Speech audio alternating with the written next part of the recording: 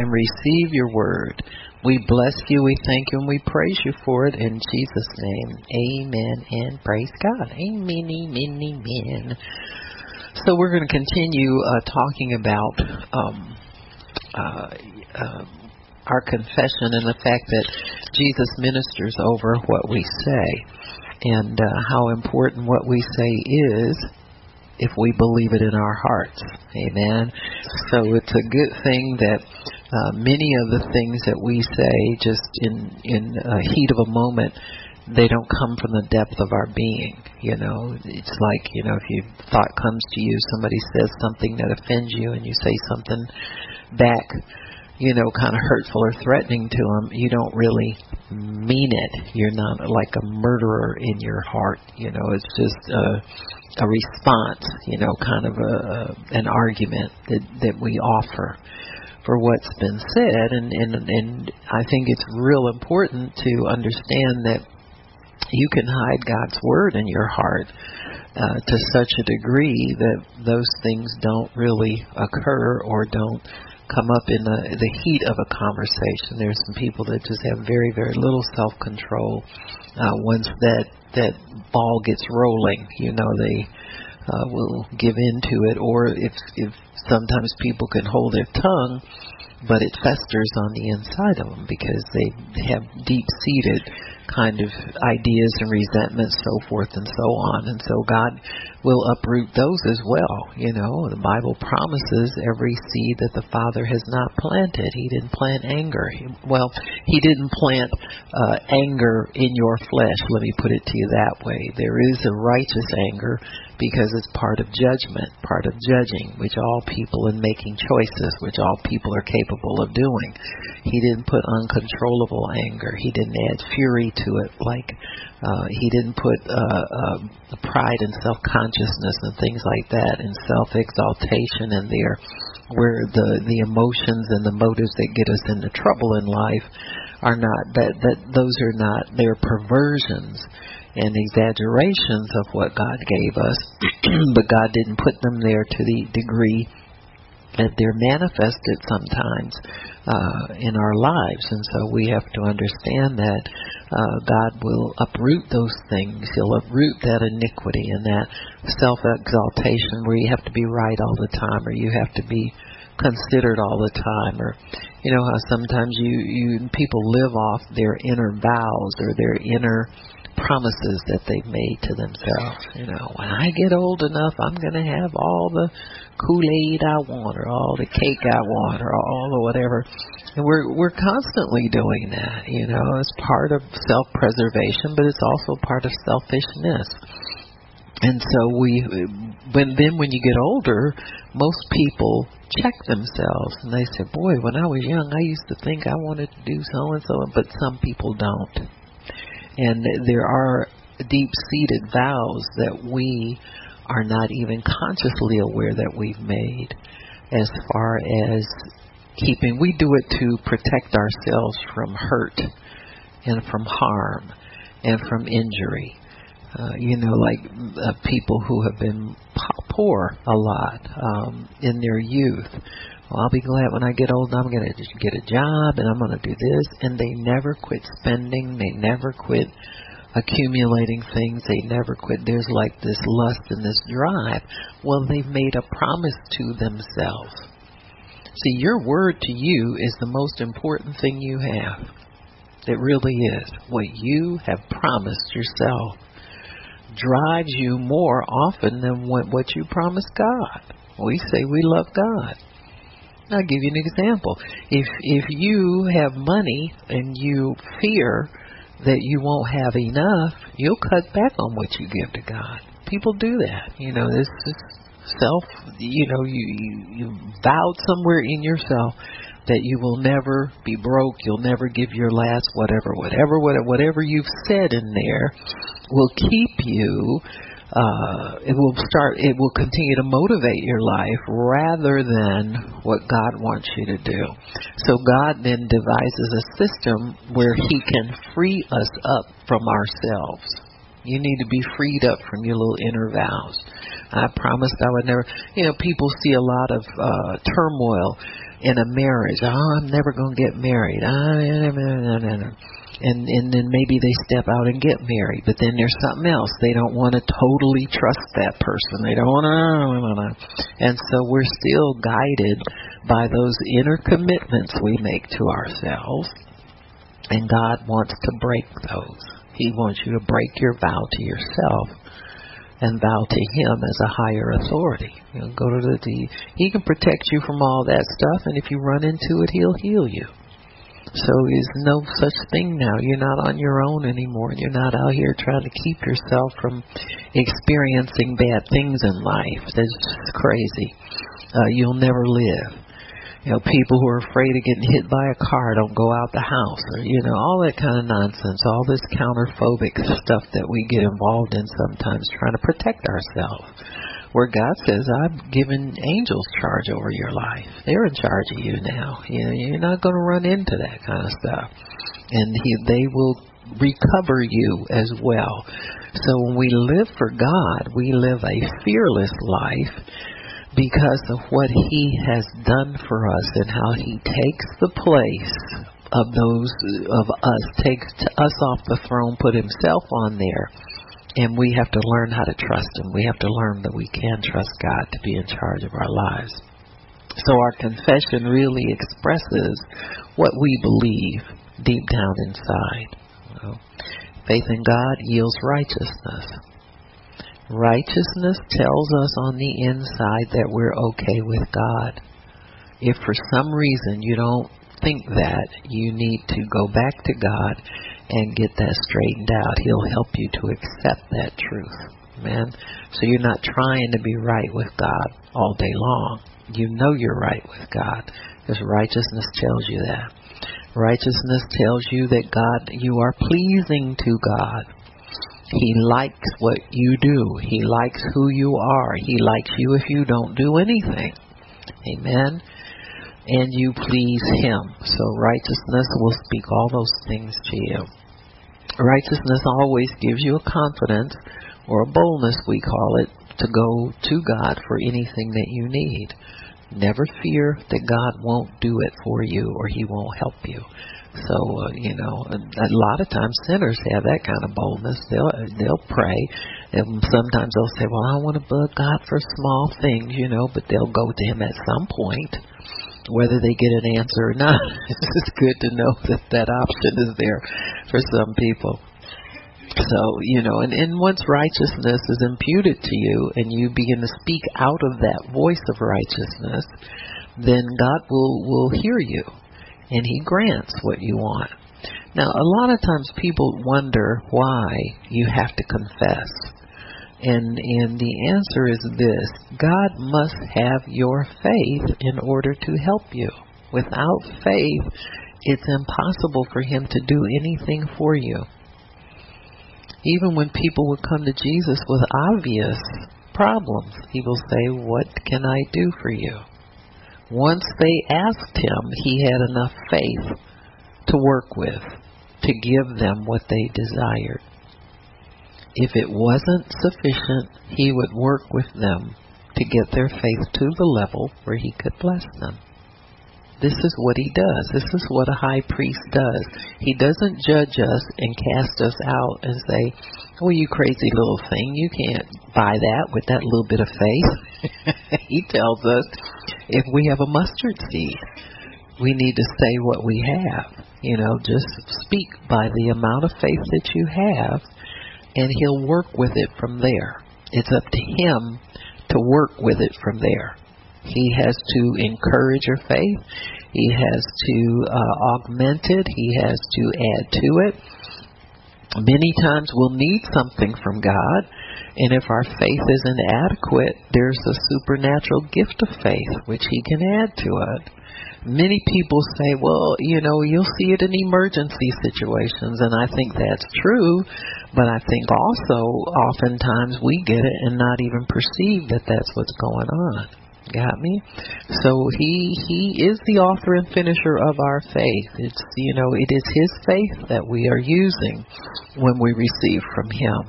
I know there have been times where I've been, goofing around with symptoms and not taking care of them, and He's granted me mercy every single time. I ain't dead yet. You see what I'm saying? I don't like the fact that I do that. I'm not bragging on it, and I don't think that's the way to do things. But I'm telling you, even when you're stupid, He's merciful. Got me? So don't get caught up in I'm doing everything right and that's why I get blessed. You don't know why you get blessed. You get blessed because He's the sovereign God. And so we need to respect that and understand that. And aim high. Aim where the Holy Spirit has you aiming. Cooperate with God in everything. Don't live a slothful life. But who does everything right? You got me? So, your confession is heard. You have what you say at any time. You don't know when it's coming, so it can happen at any time. Your confession, number one, pleases God. We said these things yesterday, so I'm just reiterating. And your confession, number one, pleases God because you say, like He says, you say together with Him. It targets your faith on something you desire, so it commits you to expect. Your faith commits you to expect something, and it shows you believe God, and it helps you resist the devil. Once your confession's out there, the devil doesn't have anything he can do with that. He can stifle your conversation to a degree and keep you from confessing it, but once it's out there, there's nothing he can do. Now, he can try and make you think it's not doing any good, but he can't stop the progress of it. He can stop you from continuing to confess, and that's where you got to continue to resist him. And your confession, because you hear it, continues to build your faith. Amen? So that's why you need to confess the word. You need to confess it for you, because if it's not materialized yet, you need to continue to build your faith. Amen. Speaking it in the face of contrary circumstances builds it even more, because there's a resistance against it. It builds it even more. I was looking up a scripture today, and my eyes fell on a familiar story, one that's kind of familiar to us, about the gentleman. I keep forgetting his name. But he wrote that song, It Is Well With My Soul. And his wife and children were on a ship to Europe somewhere. He's an American man. They were on a ship to Europe, and their ship collided with another one. He was going to meet them, take another ship 2 days later.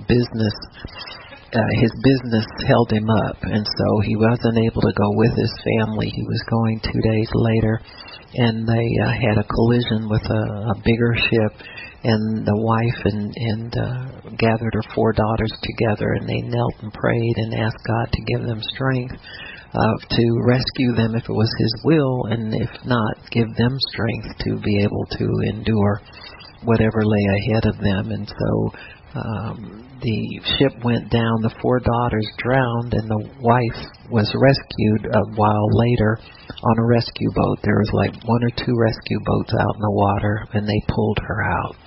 And 10 days later, she arrived in Europe and sent her husband a telegram. It said, rescued alone, what shall I do? And so he went and knelt down before God and wrote that song, It Is Well With My Soul. And so in the face of very difficult situations, his faith rose up automatically and began to confess that it was well with him. And that song has helped so many, many more people through gross tragedies. It's rescued so many people more than he lost. No, your kids are precious to you. Most people would say they're probably the most precious things you have. But it can still be well with your soul when you lose the most precious thing to you in life. And they were younger enough. His wife went on. They had 3 more children. And God restored, and so it's just one of those things where you have to realize the goodness of God in all situations. So it was just good to refresh myself in that.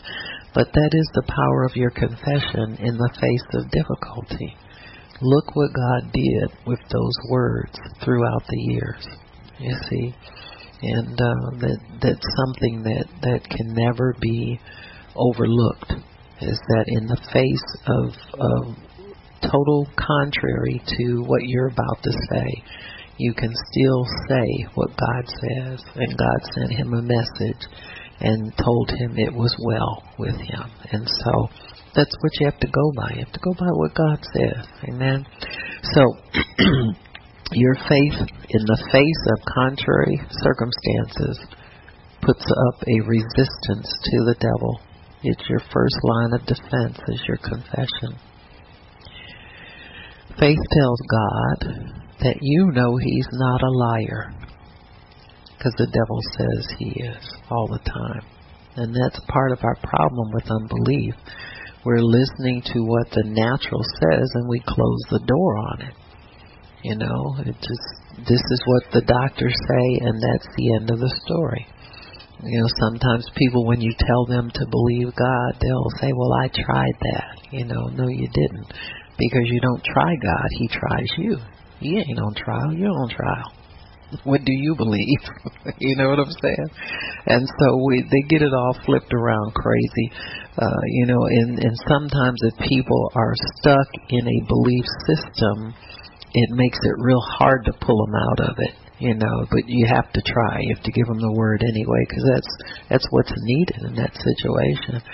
They may think about it for a while and meditate on it for a little bit and see what it is that they want to believe. And so when you find that situation, you have to give them the word just like you give yourself the word. That's what they need. That's what's going to help them. So faith tells God that you know he's not a liar, and that must be established. See, you please him when you tell him, I don't believe the lies of the devil, I choose to believe you. And act on it. Don't let that just be a decision. Then you have to have a corresponding action to what you believe. And so that corresponding action is found in Romans chapter 4. Amen.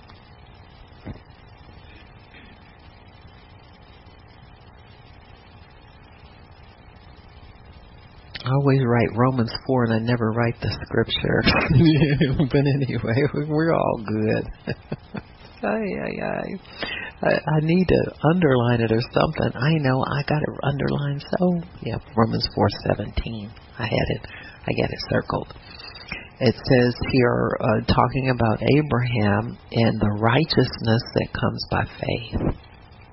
The righteousness that comes by faith. It took God about 17 years working with Abraham to get him to this point.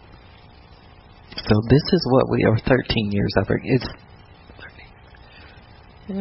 maybe 17, 13 something in there. Ishmael was 13 at the time.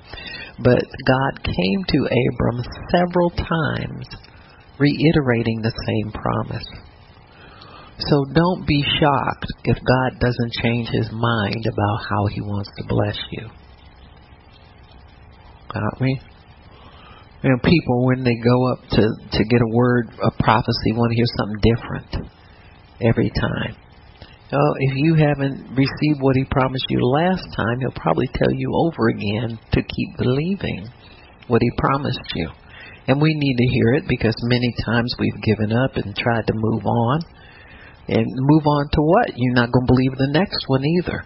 If you didn't believe that one, you're not going to believe the next one. So God's not going to throw you something new just to make you happy and all that kind of stuff. He's going to keep reiterating the same thing over and over again. Fortunately for Abraham, he stayed on program with God. He kept asking about the same promise that God had made to him. When he found out that Ishmael would not be the heir that God talked about, Then Abraham said, well, what are you going to give me? And he began to tell him. Well, God would give Abraham simple things to encourage his faith. And I think we have the same deal with God. We have simple things to encourage our faith. Because suppose one day God would tell you, give you Mark 11:22 through 24 as your scripture for how to get yourself healed, or how to alleviate your symptoms, or whatever you think you're doing down here. And we might as well say we're healed, because we are. You might as well cave in and agree with God instead of trying to figure out what to say. Just say what he tells you to say. And so once he gives you instruction, but suppose, he doesn't you don't get it quick enough for you, and he gave you something else to do.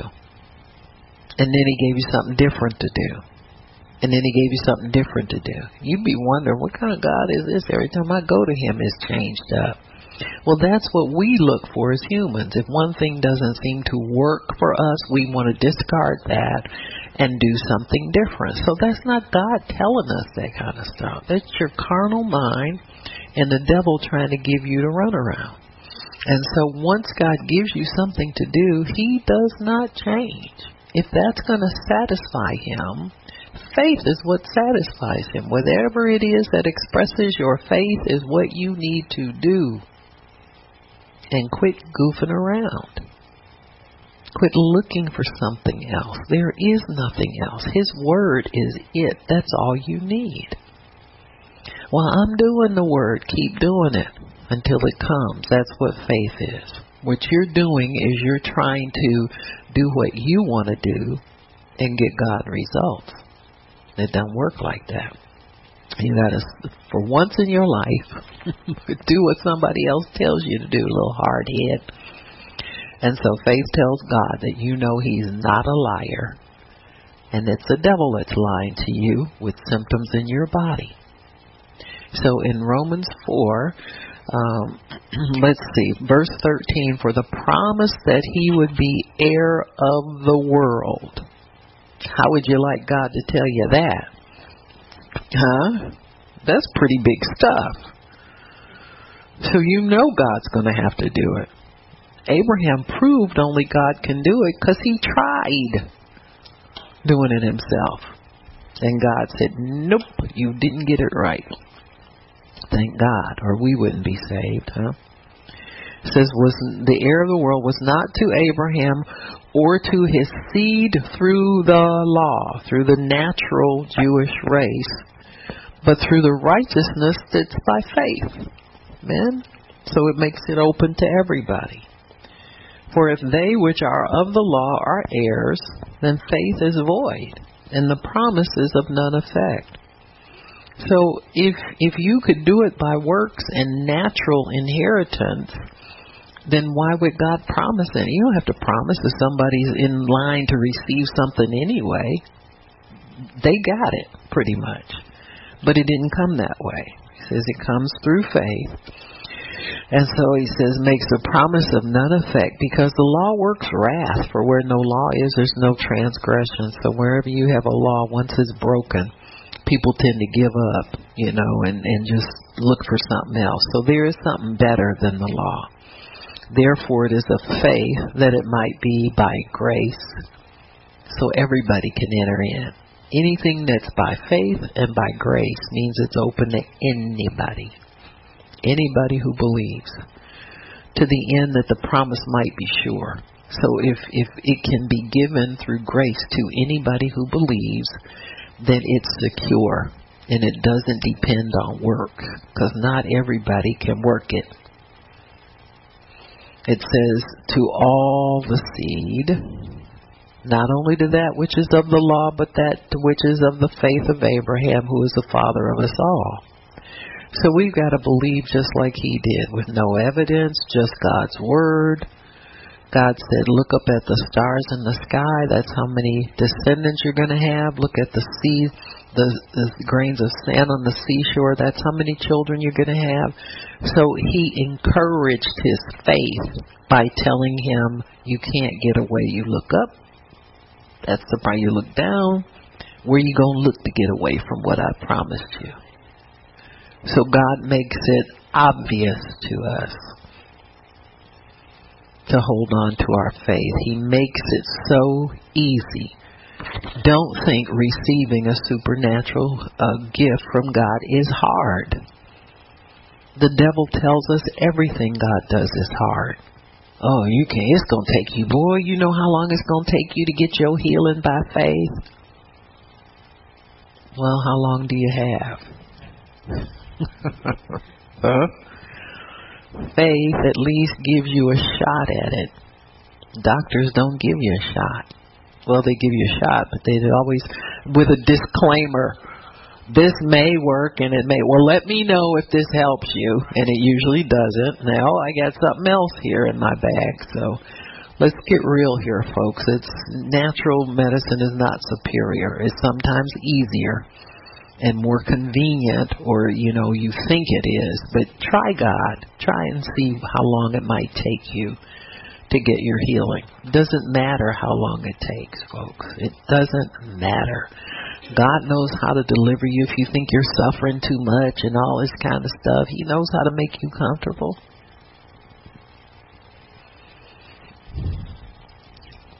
We don't try. We write it off as hard before we even step into it. Anything looks hard when you're not in it. Once you get into it and you're in it by faith, then God begins to open up understanding to you and show you the way. But when your promise is over here and you're here at the door, and there's all this unbelief there at the door, until you step over in the door of faith a little bit, you won't get the understanding what it takes for the rest of it. You got to open your mouth first and say you're healed, and start doing what God tells you to do. And then you'll see that it ain't that hard. It's not that difficult. It's normal for God's people to step out in faith and believe Him. So, it says here, as it is written, I have made you the father of many nations, before whom he believed, even God, who quickens or makes alive the dead, and calls those things which be not as though they were. Which, when you have no hope, so it's against hope, you can believe. So most people, it's hopeless. What you have is incurable. They don't have any time given. We've done as much as we can for you. Sometimes it's a good place to have that door shut to you. Now, people think that's mean. When Pastor Barb, how can you say that? That's the best thing that could happen to somebody. There's no doctor can't do anything. Feel sorry for them. No, you shut the door on a believer. Keep believing. What's it hurting you to believe God? Is that the worst thing in the world to have to do? See, that's your natural faith condemning the faith of the Son of God. It'll do that all the time. Try to condemn that faith as not being adequate. Devil lying again. That's all he does is lie. You got to make sure that your mind is in believing God. Because all of this stuff gets exposed when we start stepping out in faith toward God. The lies of the devil in your mind, tradition that you've held on to, all of those things will begin to manifest and begin to rear up and fight the Word of God that you're putting in and you're believing. So you have to fight those things. You cast that stuff down. But Abraham, against hope, believed in hope that he might become the father of many nations. According to what which was spoken, so shall your seed be. And being not weak in faith, he considered not his own body. Weak faith thinks about how you feel. Weak faith thinks about what the doctors say. Weak faith thinks about diagnosis. Weak faith thinks about your lab tests. Weak faith thinks about those natural. Weak faith considers the natural part, considers your body. You cannot consider your body if it's out of joint and get healed too. You can't do it. Because you've been thinking about that all along. It hasn't helped you. Has that healed you in the past? No. So let's consider not. Take that off your list of things to pay attention to. It doesn't matter how much you hurt. It doesn't matter how much pain there is. God will find you. He'll always give you a comfortable position to curl up in so that you're not hurting. You know what I'm saying? You'll find some spot to nestle into so that the pain isn't there. You'll find a way to prop a leg up or a foot up or something else up so that you don't have pain. So you have to consider not those things. Just tell God, God, you know what? I'm not going to think about this. Just find me a spot I can curl up in where I'm comfortable, and I will remain there. And while you're there, meditate on the Word. Sit there and read your healing scriptures. Get you a devotional and read it and all this kind of stuff so you can get up healed without the symptoms. Got me? So that's what that time out is for. It's to strengthen your spirit, man, so you can do the things of God. So he says, being not weak in faith, he considered not his own body. That's what you got to do to be healed. You can't consider it. What they said about it, how it feels, whether it can move or not move, can't consider it. Now dead, when he was about 100 years old, neither yet the deadness of Sarah's womb. He staggered not at the promise of God through unbelief, but was strong in faith, giving glory to God, and being fully persuaded. So that's what you're after. When you begin your healing journey, you may not be fully persuaded. That's why your symptoms don't go away right away. It took Abraham about 17 years to be fully persuaded. God kept him alive. God gave him a life. God made him very rich. He had a full life. But he was waiting on his faith to develop to the place where God could bless him with the promise. Got me? That's all we're doing, folks. Just don't get so... don't include drama into this equation. There's no drama here. There's no reason for drama. There's no reason for, it'll never happen. I don't know what's wrong. What am I doing wrong? Just that right there. You're considering your own body. You're considering lack more than you're considering what you do have. Once you start to consider what you do have, your spirit man will catch on. And faith will get ignited again. And you'll put the things that are not right on the back burner and bring God to the forefront where he belongs. Man. So your faith then calls those things that be not as though they were. That's verse 17. We speak God's language. Okay? For instance, if you have disease or symptoms in your body, the absence of pain or the absence of symptoms are the be nots. So health is be not. That thing that be not, you have to call it as if it were really there. So if you're sick, then health be not yours. You got me? In the natural. So all you do is speak to that be not as though it's there. Lord, I thank you that I'm healed. I thank you that I received my healing when I prayed, when I asked you for that healing. I thank you for your healing virtue right now in my body in the name of Jesus. I thank you for taking every symptom away because I am healed. Symptoms don't belong to me. I am healed. Symptom go in Jesus' name. I'm redeemed from the curse of sickness. I'm redeemed from the curse of pain. You bore my pains. You carried my sorrows. And they are gone. And I thank you for taking them away in Jesus' name. So you call those things that be not as though they are. Because they are. Your healing belongs to you. It has been given to you. But because this is a faith situation, we're not used to faith language. We're so tuned into our pain. Some people can tell you what their pulse is. Oh, yeah. Doctor, use this arm because that one's shot. How do you know that? I just was in a couple of days ago or whatever. It's just always touching ourselves and noticing ourselves and tell you what their respirations are every minute. And, when I get up and go upstairs, I breathe 2 more breaths in a minute. So, no, notice yourself too much.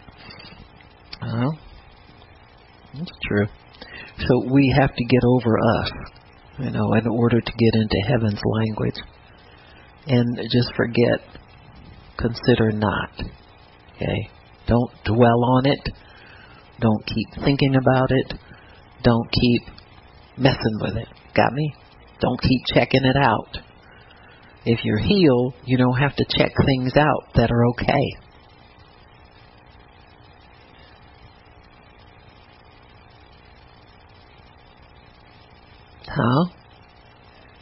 Why do you keep, doing that, thinking about that? It's because the devil's trained you. Pay attention to things that are out of joint instead of things that are in joint. God, I thank you for everything that's right in my body. Thank you, Lord, that I am healed. Thank you, Father, that my symptoms are leaving right now by faith in Jesus' name. Thank you, Lord. I am healed. I'm redeemed from the curse of sickness. You will not put sickness on me because sickness does not belong to heaven. I receive what heaven has for me. I thank you for it. Change your conversation with God. Quit whining to Him. Quit complaining about every little thing that's not right. Get rid of your list. Got me? And start to build Him up. Bless Him at all times. Focus on what's right. Call those things that be not as though they are. I'm healed. I'm whole. All pain is gone. Whatever it is that you're up against, tell it it's gone. Amen. This is not denial. This is covenant language. You must learn the language of the covenant. Quit speaking out of your emotions, out of your fear, out of your drama, out of your upset. You must speak covenant language in order to receive what God has for you.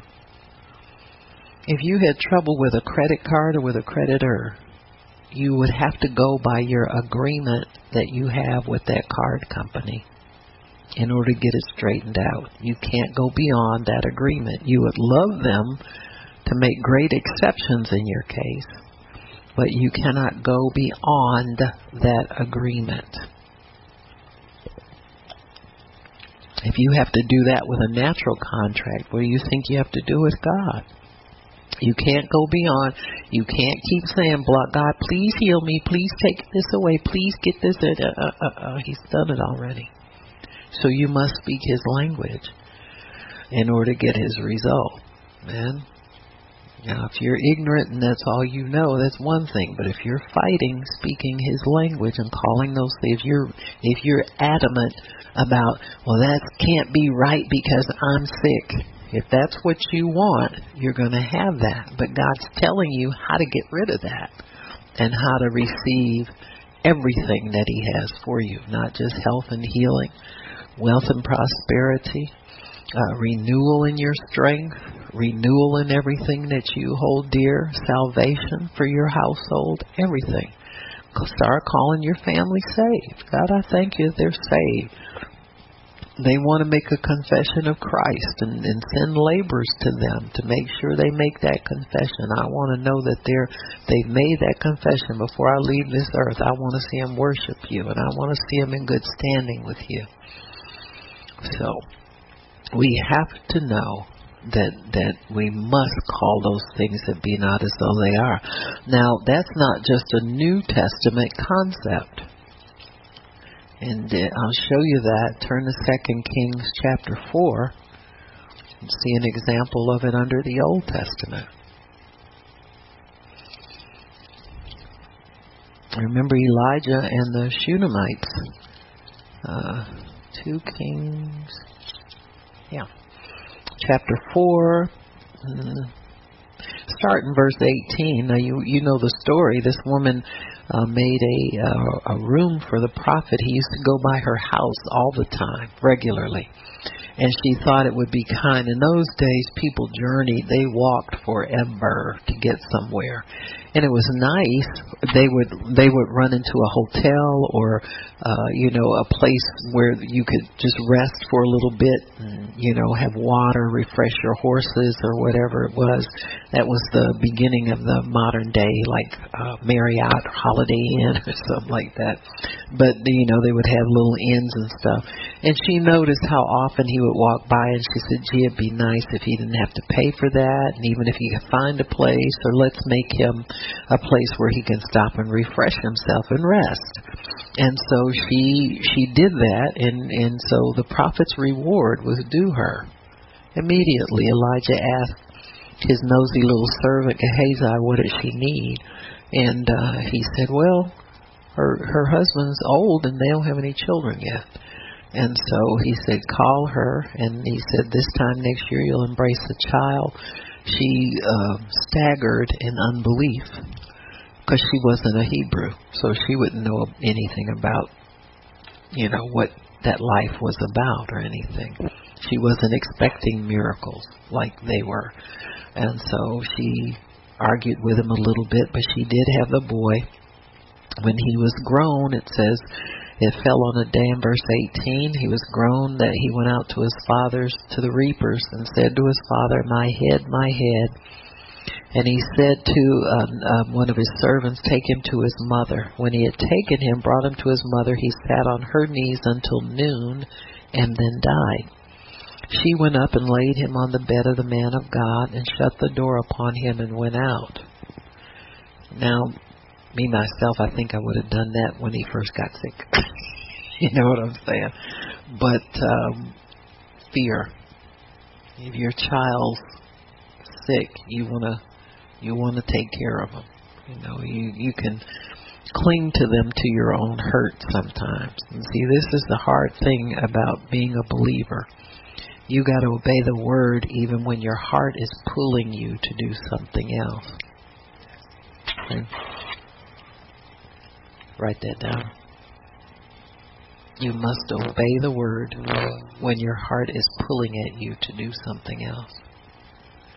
Because, see, we'll get emotional about our loved ones when we have to stay in the Spirit of God and do what God tells us to do in order to get the effect that God wants us to give.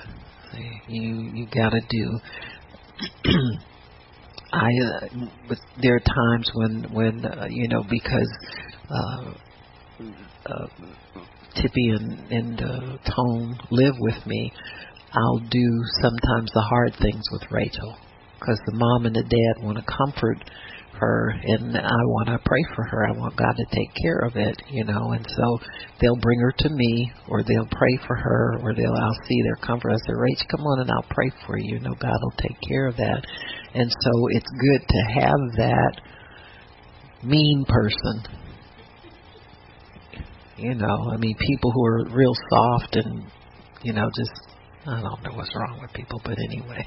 I don't have children, so it's easy for me to say. But I know that there are people, believers with kids, who take care of them that way too. So you just have to be mean parents and all of that. And that is not to say you can't comfort your child, but you take care of that devil first. Get that demon off of them, or you're just stroking the devil, and letting him stay there. And so you have to learn how to flip over into the Spirit and stay there and know your role, because we all play different roles. Because you are a believer, you have a believer's ministry. Just like you can walk up to somebody, a stranger, with a cane in their hand and offer to pray for them. and just ask them to drop the cane. Oh, you mean thing. Well, if you can do that with a stranger, you should be able to do it with your own seed, So, you're going to have to play that role. See, when you're in faith, you're going to have to be the bad guy. The world looks at you as the bad person, period. When you're standing for God and you're standing for His principles, you're going to be looked at in a negative light. Why? Because the devil wants you to stop. He does. He wants you to stop, wants you to quit.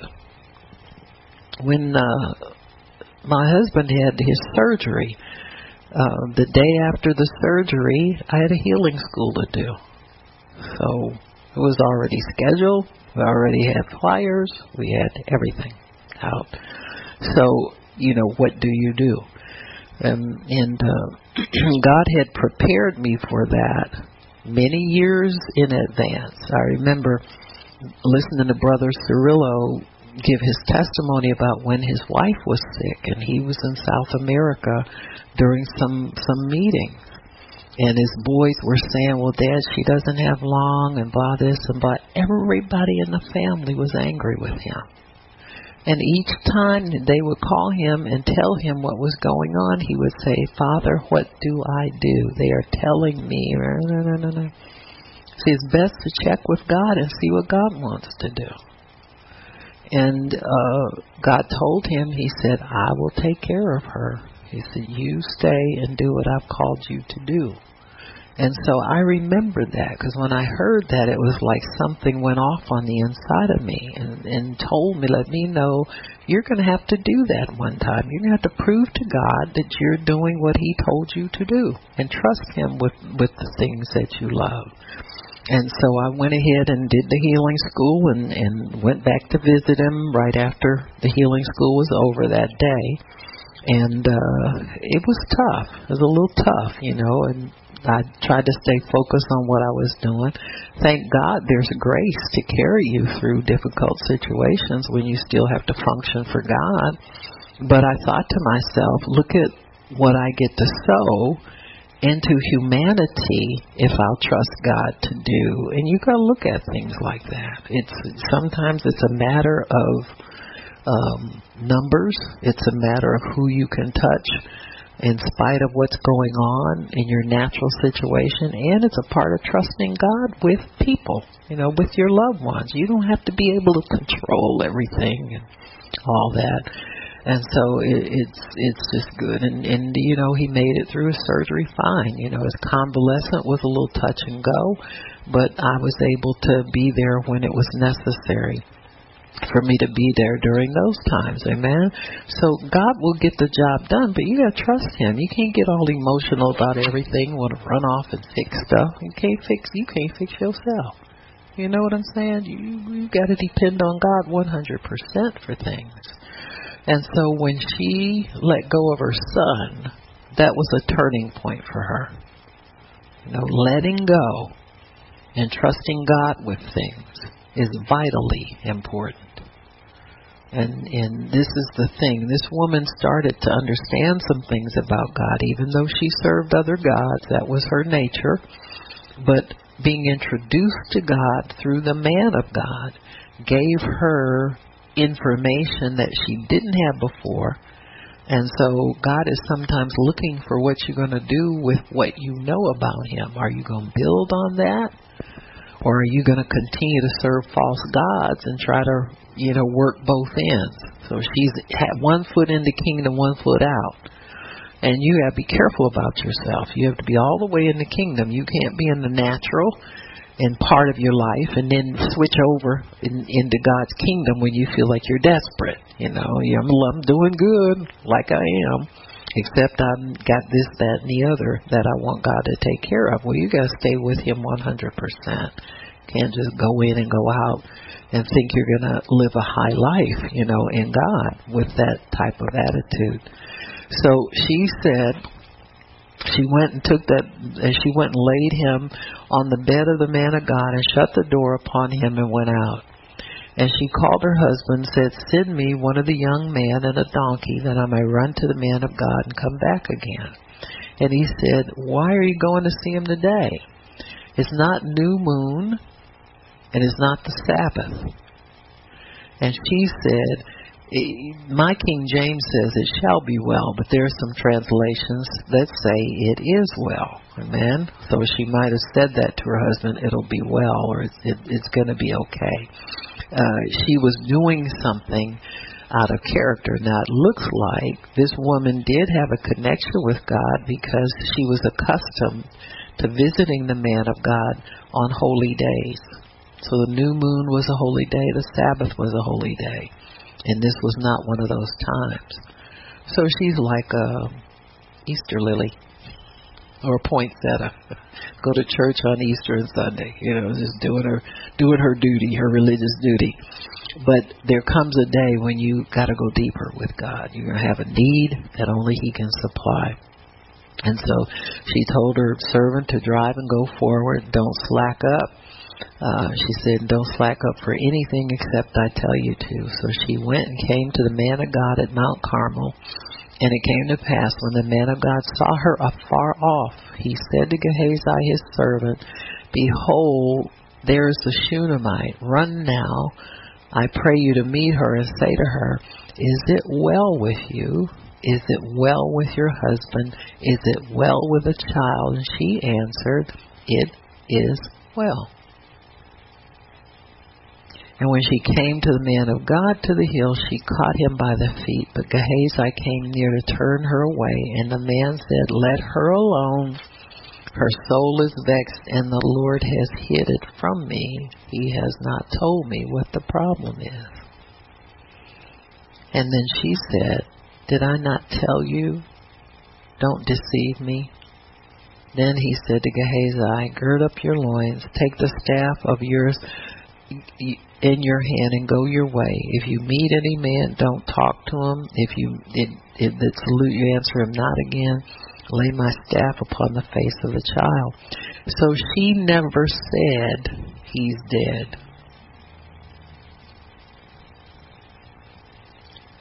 The prophet didn't know what was wrong. But when she said, don't deceive me, that told him everything. Here's a lady that doesn't believe God. She's had this kid all these years, and he's grown now. And she's not really exercising her faith in God that God wanted her to have. See, these things that lie dormant in our hearts for many, many years will start to grow and manifest after a season and work against us.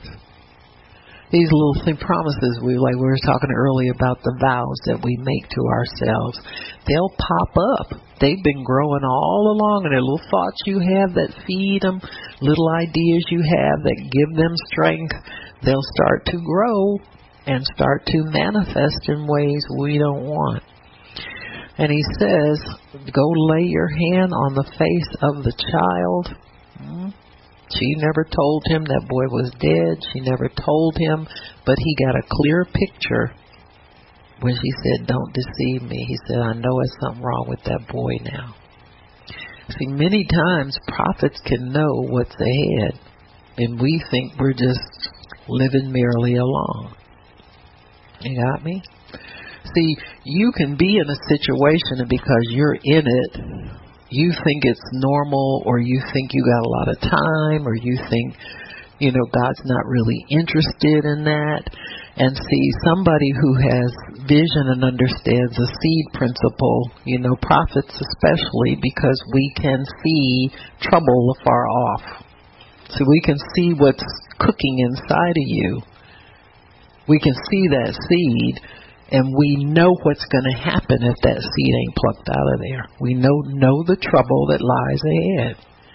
And that's why we warn people. See, like in 2018, I can talk to you with the urgency that I would be speaking to you down in 2022 when it manifests.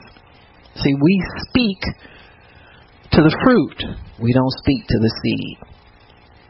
See, in you see it as a small thing because it's a little seed. But we speak to fruit that we see it producing if you don't get it out of there. You got to let God pluck it out. You got to repent. That's why our main word to everybody is repent. Just get back on the right road. You know what I'm saying? And so and a lot of times we're offended by that because of the urgency, and we look and say, that don't seem that on. You know what I'm saying? It never seems important to you because you see it small. Because it is small right now. It's a seed right now. But if it's iniquity and it's fed continually, it's going to grow. It's going to bite you. It's going to hurt you. And so that's why we speak to the fruit, not the seed. Even when it's a seed. When it's a seed, it's easy to pluck out. But when it starts bearing fruit, then you're scared, you're overwhelmed, you don't know how this happened. Oh God, why me? You got me? And so prophets are big in preventive medicine. Preventive. Straighten that up. Stop that. Don't do that. Yeah, you don't need that. Get away from that. Get rid of that. Got me? You understand this? You need people like that in your life so you don't go shipwrecked. See, what happens when shipwreck happens, you're mad at everybody in the body of Christ. You're mad at God. Nobody's taking care of me. God doesn't want me to have anything. He doesn't love me. I'm leaving town. Huh?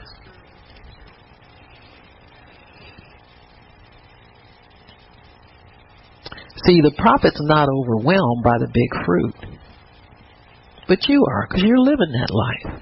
See, we're trying to spare you, because if it's a big tree and it's a problem, we know God's got a remedy for that too. You're not going to like it. It's not going to be any easier for you after it's a big thing than it would be to nip it right now while it's small. So we try to save you from a lot of trouble ahead. You can look at something and say, then this ain't going to work. Why they still doing it? People get all caught up in their little world. Your little world is so big to you, but it's so small. You know what I'm saying? It's very small.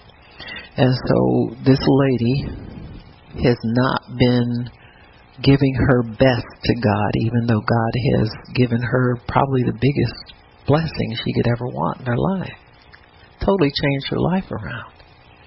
She's a mother. She's and she has an heir.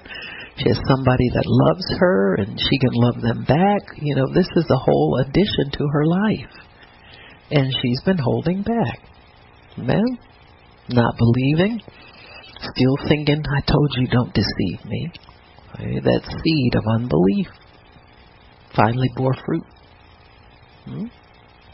Never plucked it out. Now, see, the prophet knows that he's been watching. He said, she ain't really all 100% in there, but we ain't gonna say nothing. So, didn't I tell you I desire the son? Didn't I say don't deceive me? Now, she didn't tell him that. His servant figured it out, but she received it. And so the prophet tells Gehazi to go and run and minister. Now, this is the standard for ministry when you're anointed. That prophet gave him the word. That anointing fell on Gehazi. The anointing to minister fell on him. The way you protect the anointing is this way. Go directly to the person you're to minister to. Don't stop at the grocery store. Don't stop and talk to your friends. I don't care if somebody calls you on the phone. You got me? Just don't interrupt that. Especially when there's like life and death involved. You don't want to break that thing. Because prophets understood that one of the main things that derailed their ministry was these little incidental friendly meetings that pop up. Like when you get ready to pray for somebody for salvation, 15 people walk up to you. I've been on aisle in a grocery store. Nobody's around. Then all of a sudden when the anointing falls, 15 people walk down that aisle. And you're standing right in front of what they want. So, in this interruption, it's common. Satan is the god of this world, and he wants to keep it that way. He doesn't want you to do anything for God. And so, the rest of the story. The boy was brought back to life, and then she bowed herself to the ground. In other words, gave honor to the prophet, took up her son, and went out. Amen. And so her understanding how to call those things that be not as though they were. She never said her boy was dead. Never. She got in front of the prophet and she said, "Didn't I tell you? And I told you, don't deceive me." So that was the only way she had of expressing what her need was. But she knew enough about the lingo, not to let words spread around. Once you let everybody know it and start saying it, it's downhill from there. You got me?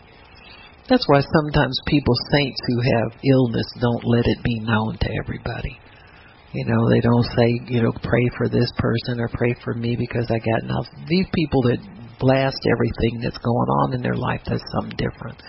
But God has people who will pray for you and help you to get through things, and that's who you go to. You don't go telling. Don't put it on Facebook, and I think that's a lousy way to get anything done. But God honors it. Some people get their help that way, but you need to be around people that you're committed to, and they're committed to you, and they know how to pray. That tells me one of two things: if they're either not in a church, or if they're in a church, it's not a church that prays, get results. And that's their only resort is Facebook. And some people just on there for attention, so you got to know the difference. So, amen. So her faith put her son in the prophet's bed. Amen.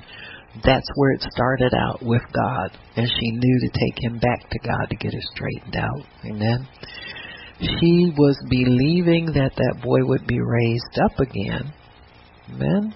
So you got to believe. You got to show God faith in that result.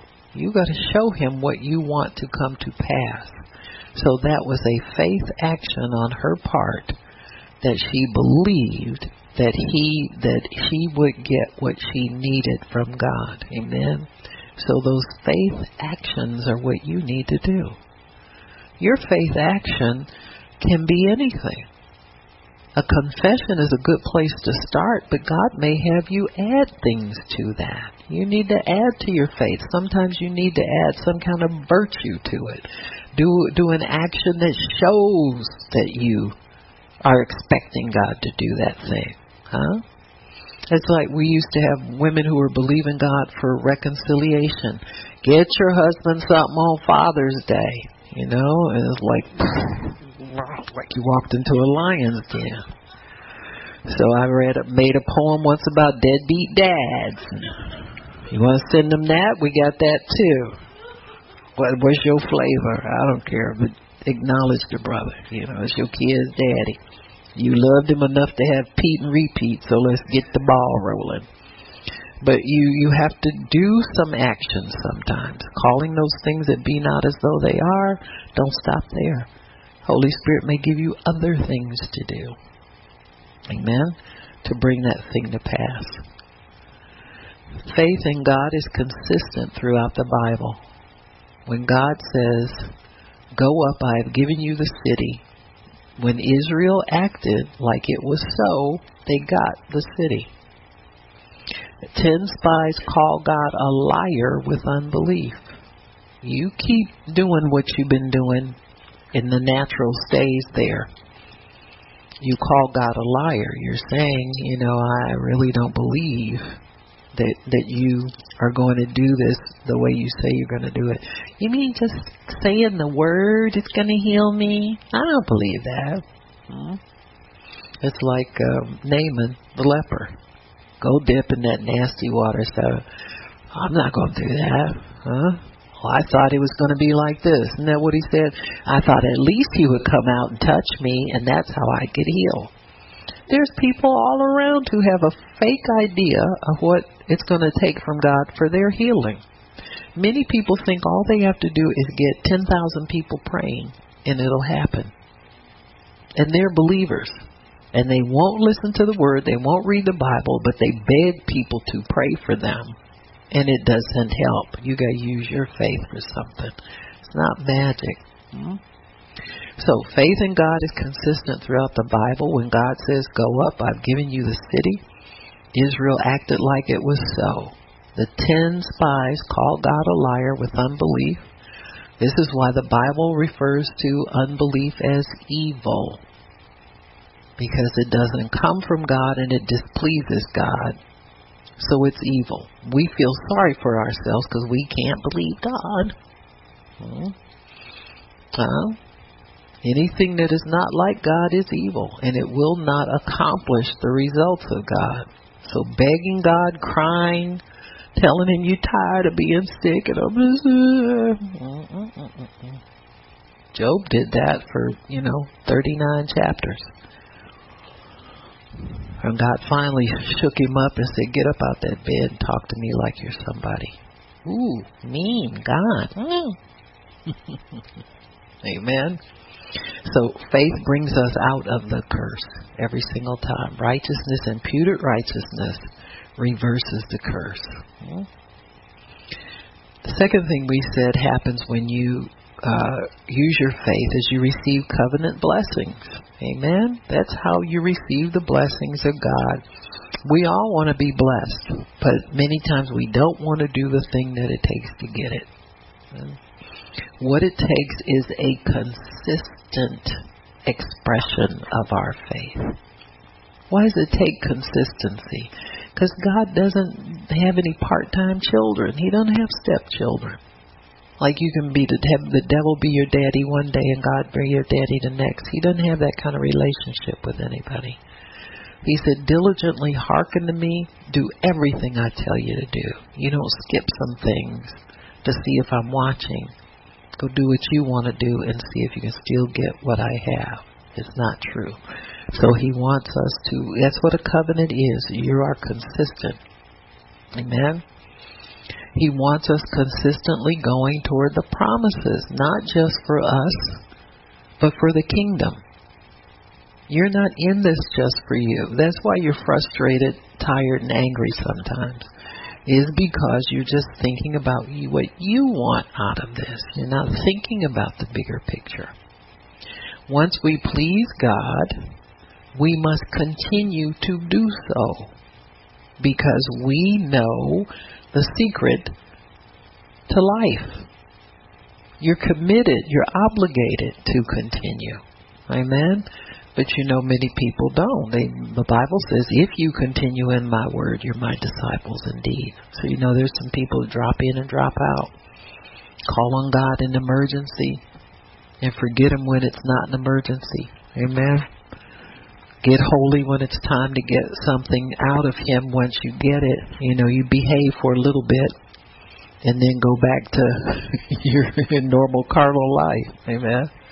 So we have to continue to do so. We can't be harlots. Amen. Our confession must please him. It must be pure in faith with no compromise. Amen. So you confess out of a pure heart. You are to call those things that be not as though they are. You must speak his language. And once you see in the word that by his stripes you are healed, you need to keep saying you're healed. Don't go back to asking him to take things away from you. You cannot consider what the circumstances or future fears say. The doctor says, the doctor says, the doctor says. Cut it out. God knows what the doctor said. All you have to do is say it once, and then not even that. God will tell you sometimes, don't think about that. Why are you telling me what he said? Who you can believe? Stagger not at the promise. That's number 4.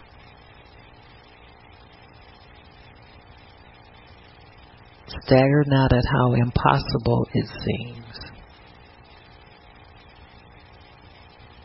Number 5, don't call what your eyes see, your body feels, or what they have told you.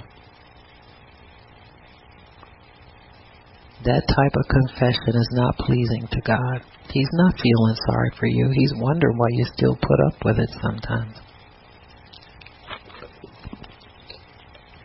And the last thing that our faith does, it causes us to be mature and stable. Amen.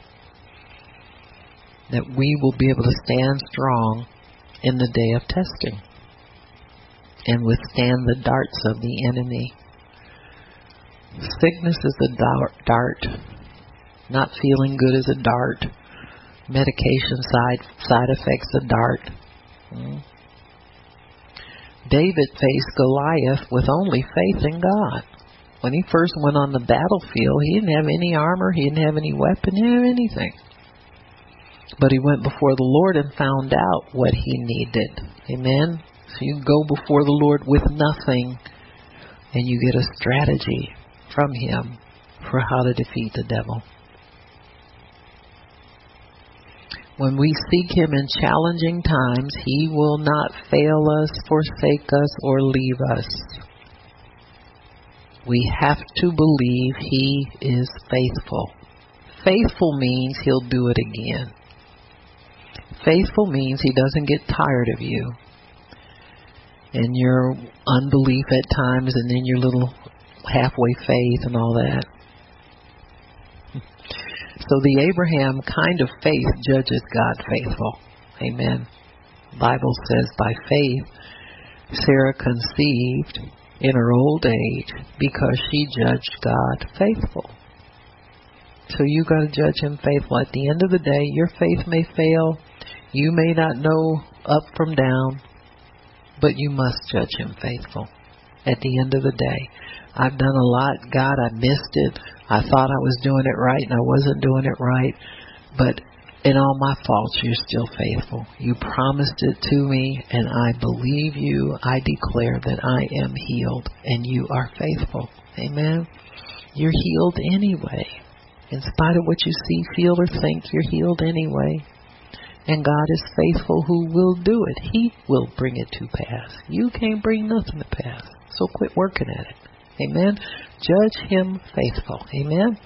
Father, we thank you for your word and for understanding. Thank you for great things that you're showing us in your holy word. We bless you, we praise you, and we thank you for everything you're doing for us. In Jesus' name, amen and praise God. Amen. Anybody need prayer? Come on up for prayer.